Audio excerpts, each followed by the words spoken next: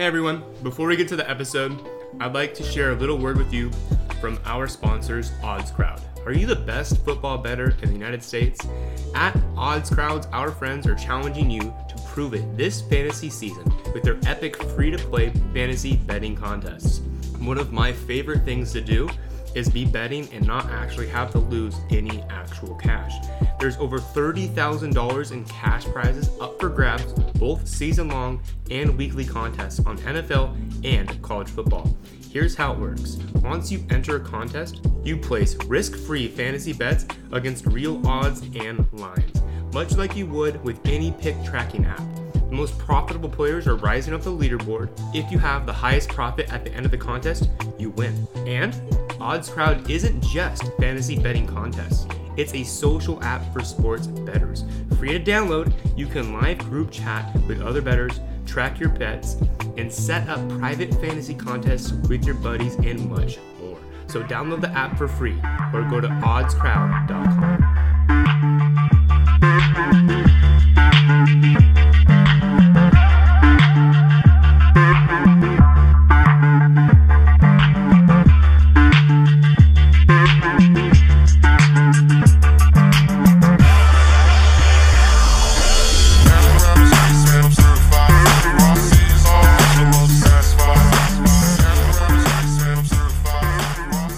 What is going on, everybody?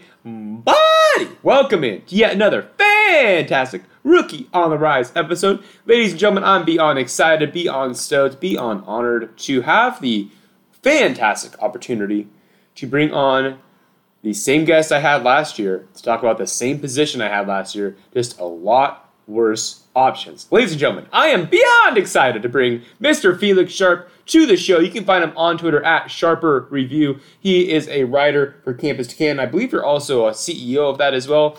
And you used to be a lawyer, which is probably, if anyone knows you, knows that you are just have such a quaint way with words. It shows in many, many different facets. How are you doing today, my friend? I'm doing good. It's hot as hell. I know this is an audio medium. We got the nips out, shirts off. Woo! We are doing the damn thing, Britt. The last time I talked to you, this pod was not on the Devy Deep Dive Network, and now it is. So it is, right? This is on the Devy Deep Dive Network. No. Brandon said you're not good enough. We just want your analytics. We don't want your rookies. Oh man, I'm just sitting here I'm in the ether alone. No one wants to love me. I'm gonna text him right now. And see what's going on? Man. You know, he just sees the Campus to Canton podcast and he goes, I can't beat that, so I'm going to go different. Because y'all pumping out 3 or 6 different shows a day. It's incredible. Listen, we're trying to hustle at the company. We first of all, we love producing content. It's a new format. It's relatively new. And we know that there are people out there hustling, so we're trying to recruit the best we can, put the best content that we can out. And this is just a lot of fun. I mean, It's a lot of fun making fun of, Colin and Matt and definitely Alfred. We make fun of Alfred for every single week. So it's a good time. It's especially we started during the pandemic. We needed something to occupy our time, and we found something that we really believe in and that we love. And it doesn't really matter even if the response was not as positive as it has been. I think we would still be doing it. I mean, what you guys are doing, the product you're putting out, I strongly recommend for anybody that is in or thinking about the Devy experience, the Devy Deep Dive and the Campus Can are two low-key, lesser known outlets and sources that are just absolutely phenomenal what they offer. So, Felix, before we dig into the good, I'm not even going to call what we're going to talk about good, into the mandatory reporting of these positions, I have to ask a question to the show. I get to ask the question to the show. What do you feel like your most unique trait is as a human? Yeah, that was. Did I write something down? I don't know what my most unique. I think my most prominent trait is just the willingness to turn something from idea into executed vision, because I really believe that ideas are for lazy people. So we turn a concept into product very quickly, and I think that that's something that I bring to the table, at least as far as the company goes, is just pushing us forward, and not just having a whiteboard with potential, but actually bringing it to fruition. I think that's a fantastic trait as well. It's really important to have, just in general, to be honest. It's a very, very fruitful trait as well. So we are here in your ears to discuss the quarterback. I also have a birthmark on my left calf. Oh, we get a little double dipping today, folks. We are in. Whoa, the heat must be getting to you, Felix. All right, that's why I'm here. We're here for the nitty gritty, little interesting details. So we are going to dive into the most mediocre quarterback class we've had since 2013 and do our best to just deliver you some analysis of every quarterback that isn't named Kenny Pickett and how we think we should be handling them in your rookie drafts, redraft, dynasty in general. Just really quickly, since we're not going to talk really in-depth on Pickett, Felix, what is your overall consensus with Pickett? Do you think that he is worth a top 10 Devy or a dynasty pick in Superflex? Do you think he's going to start this year? Where are you kind of sitting at? Top 10 dynasty pick in rookie drafts? Yeah, rookie drafts, yeah. I mean, yeah, in rookie drafts, I think once you get to that 10 mark, you probably got to take a quarterback that has first-round draft capital. I'm not a fan of Kenny Pickett, but I wasn't a fan of Josh Allen. You look at how far Lamar Jackson fell in some drafts. We think that we know what we're talking about here, and we really, time and time again, we find out that we don't. And quite frankly, if there was going to be a questionable quarterback prospect to go to an organization, I think Pittsburgh is one of the places where you would have that player land to have the best chances of success that they could have. So good landing spot there, good organization. But yeah, let's not get too full of ourselves. Once we get to that 10 range, pull the trigger on Kenny Pickett. I mean, it's super flex, I mean, first round quarterbacks carry value. They just do. Look at Daniel Jones. Look at Carson Wentz. They carry value even if they don't show a tremendous amount. Look at Mitch Trubisky. He was probably one of the most difficult first-round draft picks in the most recent memory that's played but hasn't lived up to the hype, and he's out here trying his best to fend away Kenny Pickett for the entire season. So they're gonna maintain value better than some of your picks elsewhere. So I want to talk about pros and cons of these prospects. Everyone pretty much knows. You should know. Please, dear God, know about these prospects. So Matt Corral goes in the third round. Carolina trades up for him. Where are you sitting with Corral? What are some pros and cons? Where do you think he's positioned for in terms of his overall outlook?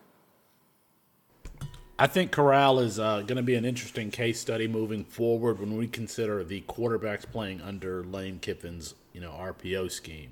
Is that going to be something that we have to watch out for, that the NFL just doesn't like it? Because Matt Corral, for all of his decision-making problems that he had in seasons prior, he came around this season. He added a rushing element. You can really tell that he's developed personally. I can't even remember who preceded Lane Kiffin, but Corral under Kiffin became a leader of a team and a friend to his head coach. And he has the arm talent. I mean, you're talking about guys who can kind of make every single throw and do it in weird arm angles and all that kind of stuff. Matt Corral has all of that. And so him falling out of the first round is interesting because our NFL was like, all right, you didn't have enough. We know he has the tools, right? We know he has the tools. A little undersized, but still has really a cannon for a right arm. And the aggressiveness, too. So decision-making and size are his cons, but those are probably – and those are big cons, to be fair. And his offense. I mean, the NFL is not, we're just going to run RPO and you read a linebacker because, quite frankly, it's different. Your offensive linemen don't have 3 yards to shoot off the ball, so your safeties don't know whether it's run or pass the third second into the play, which is why RPO works so well in college. You got to make these decisions a little bit quicker, and the windows are tighter, et cetera, et cetera. So, it's a problem that he didn't play in an NFL offense. But, I mean, a lot of these offenses are spread open and don't have a ton of NFL concepts. But we know that Matt Corral can make all of the throws. So, I don't even remember what the question was because I've been talking. But I was surprised that he fell out of the first round. Me too. Because even considering Malik Willis, who we'll talk about later, I think that as far as, arm, I think that Corral probably had the best physical tool set as far as, as a passer. Maybe not as accurate. It was weird, though, right? It was really weird that he fell out. Yeah. The only knock I had on Corral coming into the pre-draft process was the fact that he was a little undersized and he didn't take care of his body when he was scrambling. He was out there scrambling like he was Cam Newton. Like you want a quarterback putting their body on the line. To an extent, right? You want them to be like the size of Cam Newton, put their body on the line, not being out here Kyler Murray out here trying to take on a 245-pound linebacker and getting demolished, right? And to Matt Corral's credit, prior to that ankle injury, he was like consensus top 2 quarterback moving into the college season. So this was just such a bizarre quarterback draft. It was incredible, and so we'll move on here because we're going to circle back to all these guys again. But Corral was a really, really interesting case study just in general, which these are all very interesting case studies. But Desmond Ridder, 5-year senior at Cincinnati, goes to Atlanta. I get just hints of Jordan Love. I think he's a better Jordan Love, but I kind of get like on or off. You don't really get up in between with him. So what are you kind of envisioning for Desmond Ridder here? So I would be we had a lot of conversations about Desmond Ridder on Devy Debate last offseason going into this year. Matt Bruning really liked him, and he was just someone who never stood out as having some sort of trump card trait. Yes, he's 6'4", 200 and whatever pounds, but that's not all right. What else do you have? He wasn't terribly fast. He didn't break tackles. He wasn't an elite rusher. He wasn't an elite. It was like if Desmond Ridder was 6'1", 190 pounds, like what would we be talking about him being potentially a first-round draft pick in last year's draft? No. Would we be talking about him? Oh, we got to get the Atlanta Falcons potential starter Desmond Ridder? No, I don't think so. Like, I think that his just overall size and the fact that he was successful at a G5 school that beat some Power 5 teams what kind of elevated him. But you look at Cincinnati and how many players they got drafted in this draft. I mean, that was a very good team. So I don't know. And I'm not afraid to say this. Like, I don't know what Desmond Ridder's plus attributes are going to be at the NFL level. I agree. I have no idea. He's not a dynamic runner. He's not an elite thrower. I think the most interesting parts of him for me are the fact that his intangibles seem to be in that threshold. I don't remember exactly what it was, but there's just a couple things coming out where, a lot of the reports coming out saying he was doing really, really well in team interviews and a couple other things that he just is coming in and he's really working hard on it. And, he's a father. He's a husband. There you go. He's a mature guy. Mm-hmm. Carries himself that's well. That's great.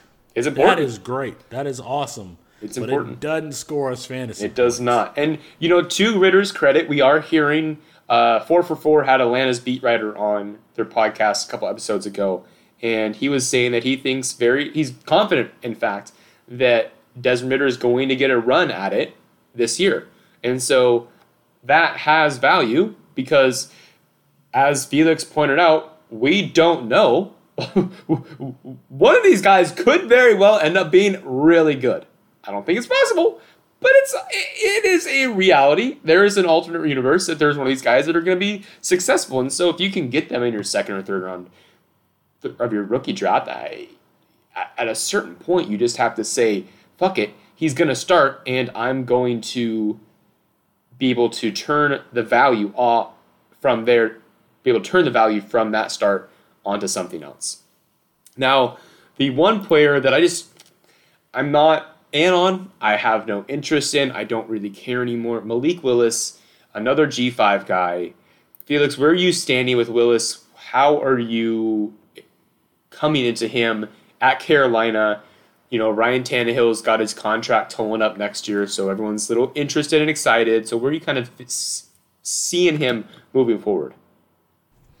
So all the players we're going to talk about today, it's only Desmond Ridder that I would be like, I'm not going to have him rostered anywhere. Interesting. Malik Willis was a Power 5 recruit, a Power 5 quarterback that transferred. Malik Willis has, some elite traits in addition to being able to run the ball. He may not be, as accurate as you'd hope, but he can make some wow throws on the run from the pocket. There was talking about his accuracy. There was that play that he made along the right sideline, a throw that everybody kind of pointed out in the off season. And I like his landing spot as far as Tennessee. The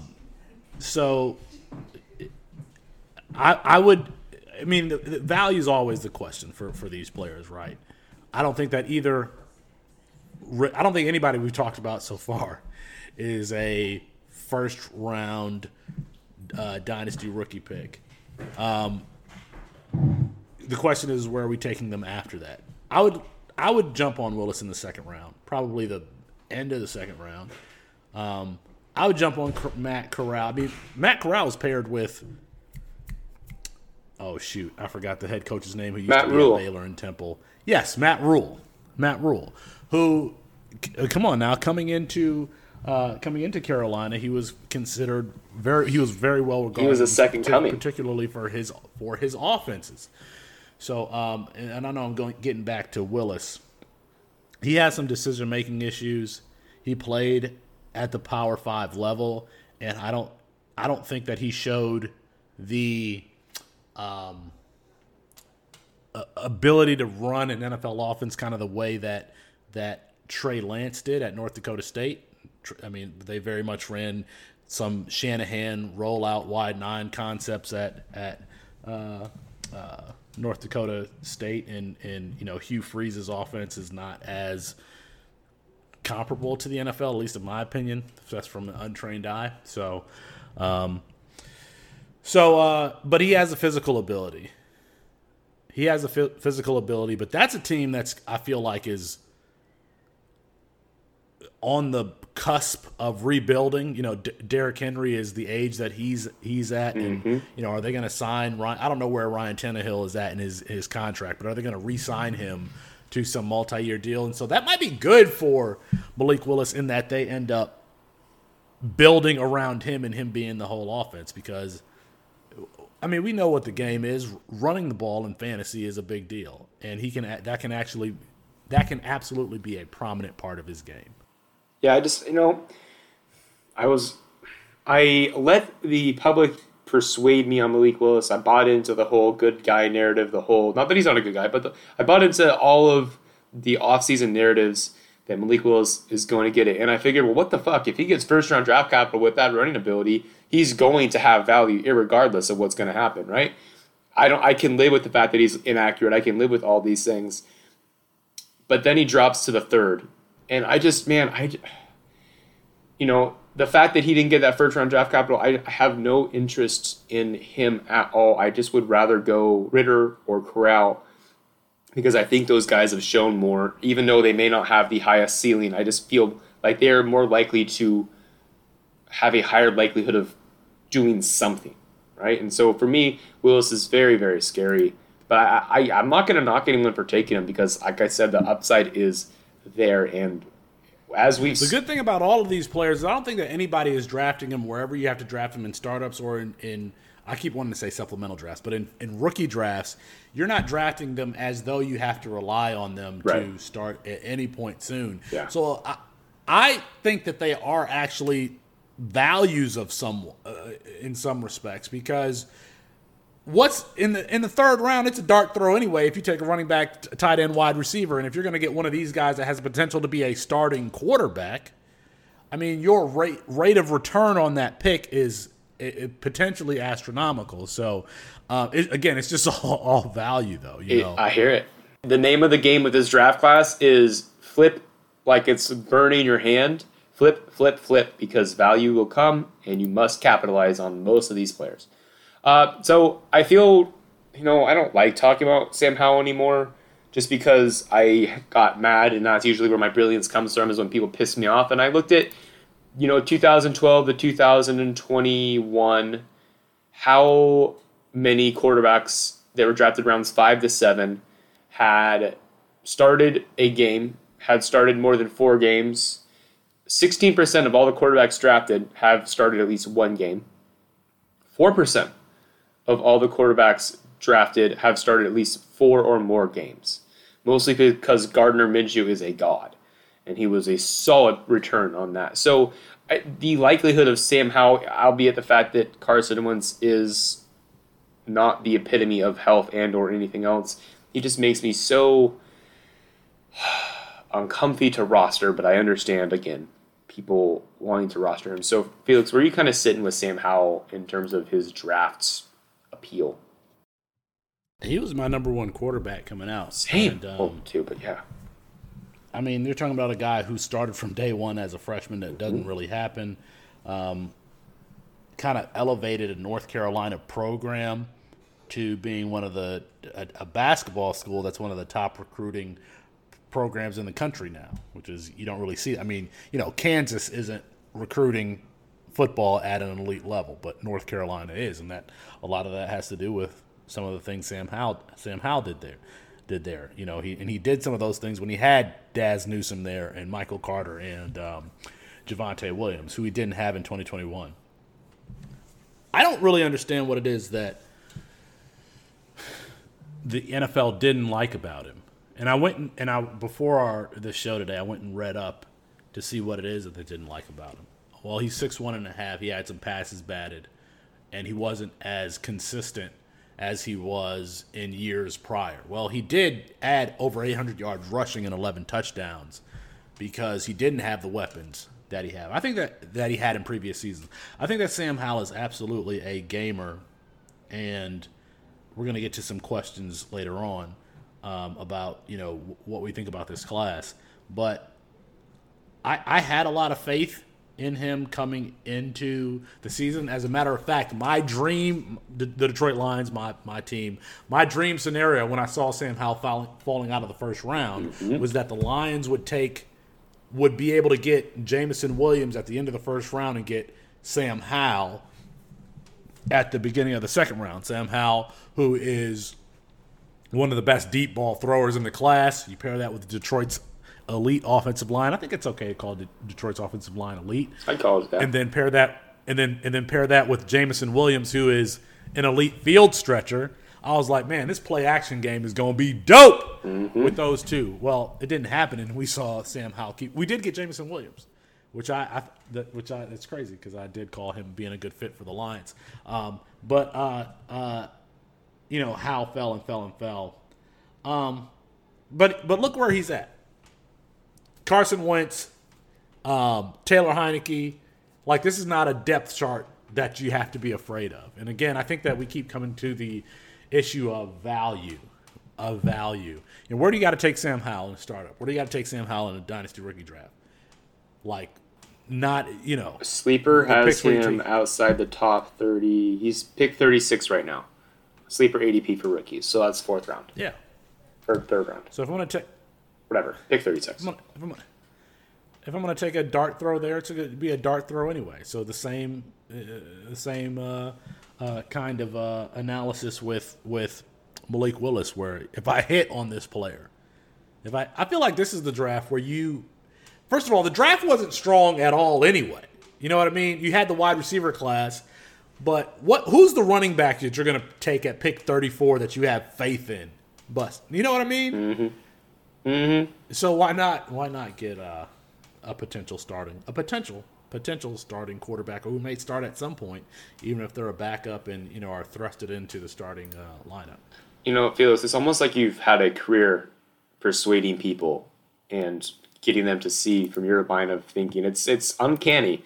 You almost made me feel like I should take a shot on Malik Willis and Sam Howell, and that is a very difficult feat to achieve, my friend. A very difficult feat. So it's been a while since I've had a rookie draft. I mean, since the spring or so. But I would like to see the players being taken, because you're talking about like Kyron Williams versus Malik Willis. Yeah, you know what I mean. Yeah. Like I think that those are the types of decisions that dynasty leaguers had to make. Which is a lot easier now that Kyron Williams broke his foot, but in the moment was had a actually difficult decision to make. So, who do you think is going to be the player that we've mentioned above that is going to be a multi-game starter? I have to go back to Sam Howell.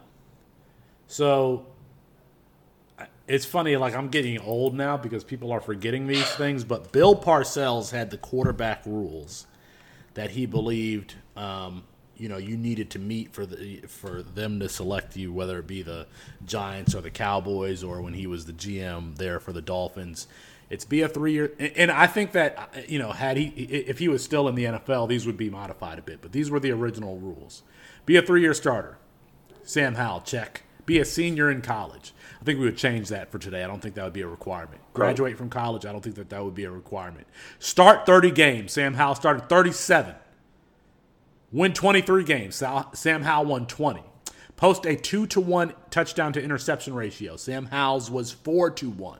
Completed at least 60% of passes thrown. Sam Howell completed 63. I think that if it was, considering the modern NFL, that would probably be 65 plus. But still, 63 for Sam Howell, and added the rushing that he did this season. Check. All of these boxes, weak depth chart. For a team that last year folks thought was a potential playoff contender because of that defense, that front seven. So, I mean, I think it's not a great bet. The odds we're going to hit big if we hit on one of these, but the most likely. And when you say a multi-game starter, I'm assuming that you mean like a stretch, like a 4 or 5 game stretch at some point this year or at some point in the future. Just in general, because I think this year's cheating because we know Desmond Ridder, but just like in the future, do you think they're going to have like a stretch of games where they start of like 4 to 6 games? I guess Ridder is closer on the depth chart, but I think who is the player that could start and then become a starter, be a multi-game starter, and potentially compete for a starting job out of these guys. I'm going to go back to Sam. And that kind of rounds. So all of our questions resolve around this ADP multi-year starter. So your multi-year starter, your multi-game starter is going to be Sam Howell, just because, again, you've mentioned and laid out a fantastic argument for what he's done in college. And it feels very likely that the NFL just overreacted to a very, very bad senior year because he lost 4 really crucial weapons and had just Josh Downs and Ty Chandler. I put a lot of stock in the fact in a 18-year-old just got out of the prom freshman going to a Power 5 school and performing well. Yeah. You just don't see that every day. No, you don't. And what you also don't see is you don't see Sam Howell in the career that he had just plummet in the NFL draft, which is something, there's information that we are not privy to. And that's Occam's razor, right? The easiest path is often the path to like the closest to the truth.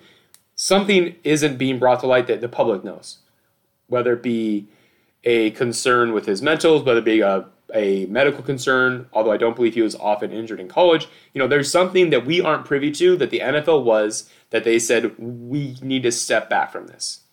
Because everything we've pointed out, it just does not make sense. There's something not standing up.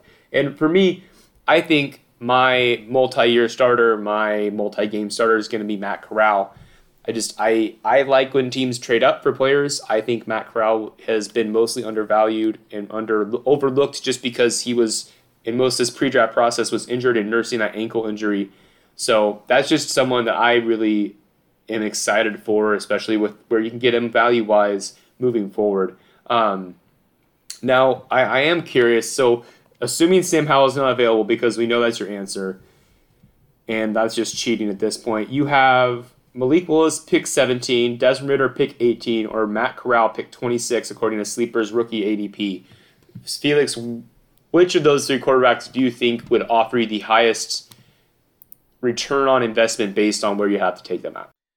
I guess it has to be Corral because of his length. Like, if Matt Corral becomes the starter with Christian McCaffrey, with DJ Moore, I mean, his situation is immediately, like, great. And we know that he has kind of the aggressive play style to maximize those weapons. So I was going to say Malik Willis given his rushing ability, but I don't know if he was even implemented as the starter.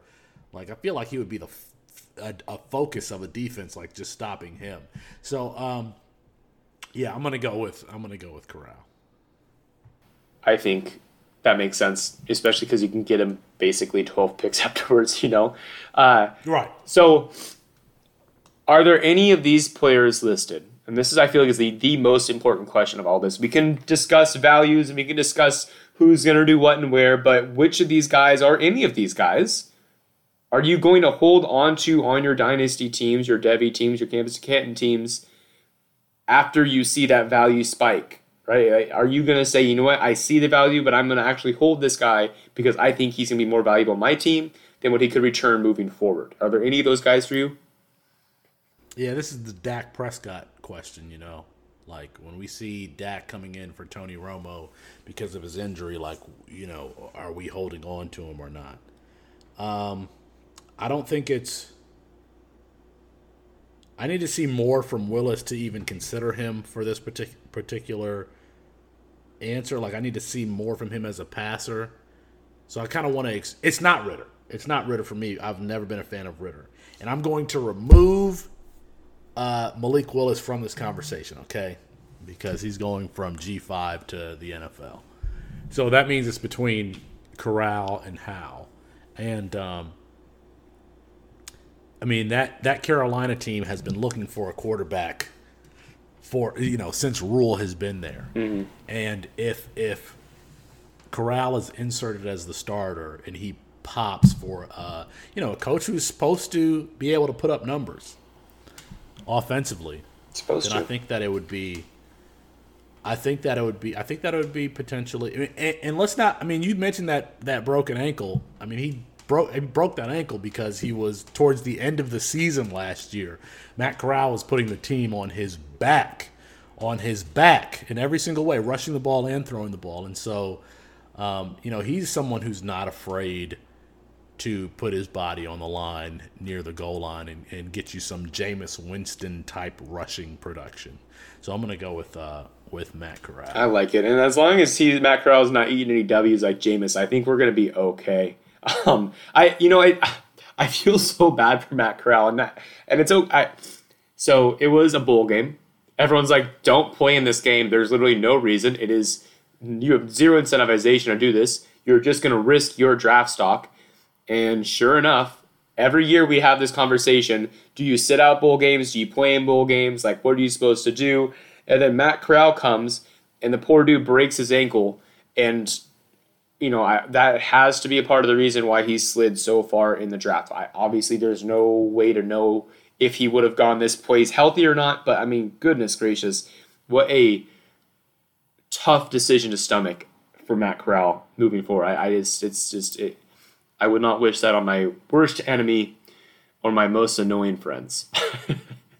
But Felix, I think, I personally feel that I am exhausted talking about these guys because I really don't want to spend too much time on guys that aren't honestly going to be spending a lot of our mind juice moving forward in the future years. So I thank you so much for coming on. I think you did a fantastic job summarizing and breaking down the small bits and pieces of glory with this class. So go ahead and let the folks know what you're working on and then where they can find you. We'll get you out of here, my man. I'm just working on keeping the wheels turning at campus2canton.com. That's campus, the number 2, canton.com. If you haven't played in C2Cs, man, you got to get into it. It is, people keep asking, oh, I wish we had more football. I wish caring about the USFL and the XFL and all this stuff. No, play in C2Cs and you will not be disappointed. If you don't know what that is, you have 2 teams, a college roster and an NFL roster, and when your college players declare for the NFL draft, they are added to your NFL roster. So, the Tuesday maxing games matter. The games on the big noon game on Saturday, it matters. That game that starts Hawaii versus Nevada, that starts at 10 p.m. Eastern time, it matters. I know that's fine for Brit because it's only 7 there. But it's 10 o'clock on the East Coast. It matters. So it's just the most immersive form of fantasy football, and it's just a ton of fun because it's hard to project. You got 131 FBS teams. You got 100 players on each team. You got damn near 14,000 players to consider in that player pool. But we've got the tools for you at campus2canton.com to have fun, to have success in these leagues on both sides. So check us out, campus2canton.com. Yeah, I strongly recommend doing all that. And every year in the drafts, you are watching the 6th and 7th round, and they're saying guys like De'Aaron Young or Bo Melton, and you're just thinking, who the fuck are these people? Why do I care? The tight end that Tennessee chose, Chidozie Ogwaidu. I think I fucked that up again. Yikes. But Campus to Canton, you are going to know those guys because you have to know a tremendous amount of people. And it's overwhelming, but that's why the Campus to Canton boys are here. They're to help you, guide you, and relax that anxiety of knowing so many people. And I want to dispel that last thing because, you get intimidated by that player pool at first. And I was, playing C2Cs myself.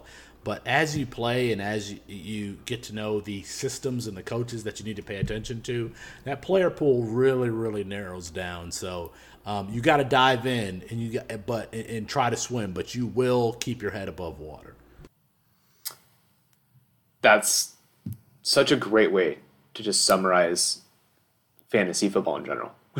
You will keep your head above water. Everybody, thank you so much for being here. I really appreciate your time. It's valuable and it means a lot you spend it with me. Please, as always, check in with your loved ones. Let them know that they are loved. Let them know they are thought about. You never know when your last opportunity is to talk to them, to tell them you love them, to tell them you're thinking of them. Life is unpredictable and shitty more times than not. So please don't let those opportunities slip by. Let them just take a small amount of time in your day and make their day. You can find me on Twitter at the FF Sandman. You can find me writing for Yards Per. You can find me for Breakout Finder. You can find me writing for Fantasy Pros. You can find me doing recordings on here. Congratulations, by the way. You can find me on Brandon's Devi Deep Dive channel doing predictive measures of success.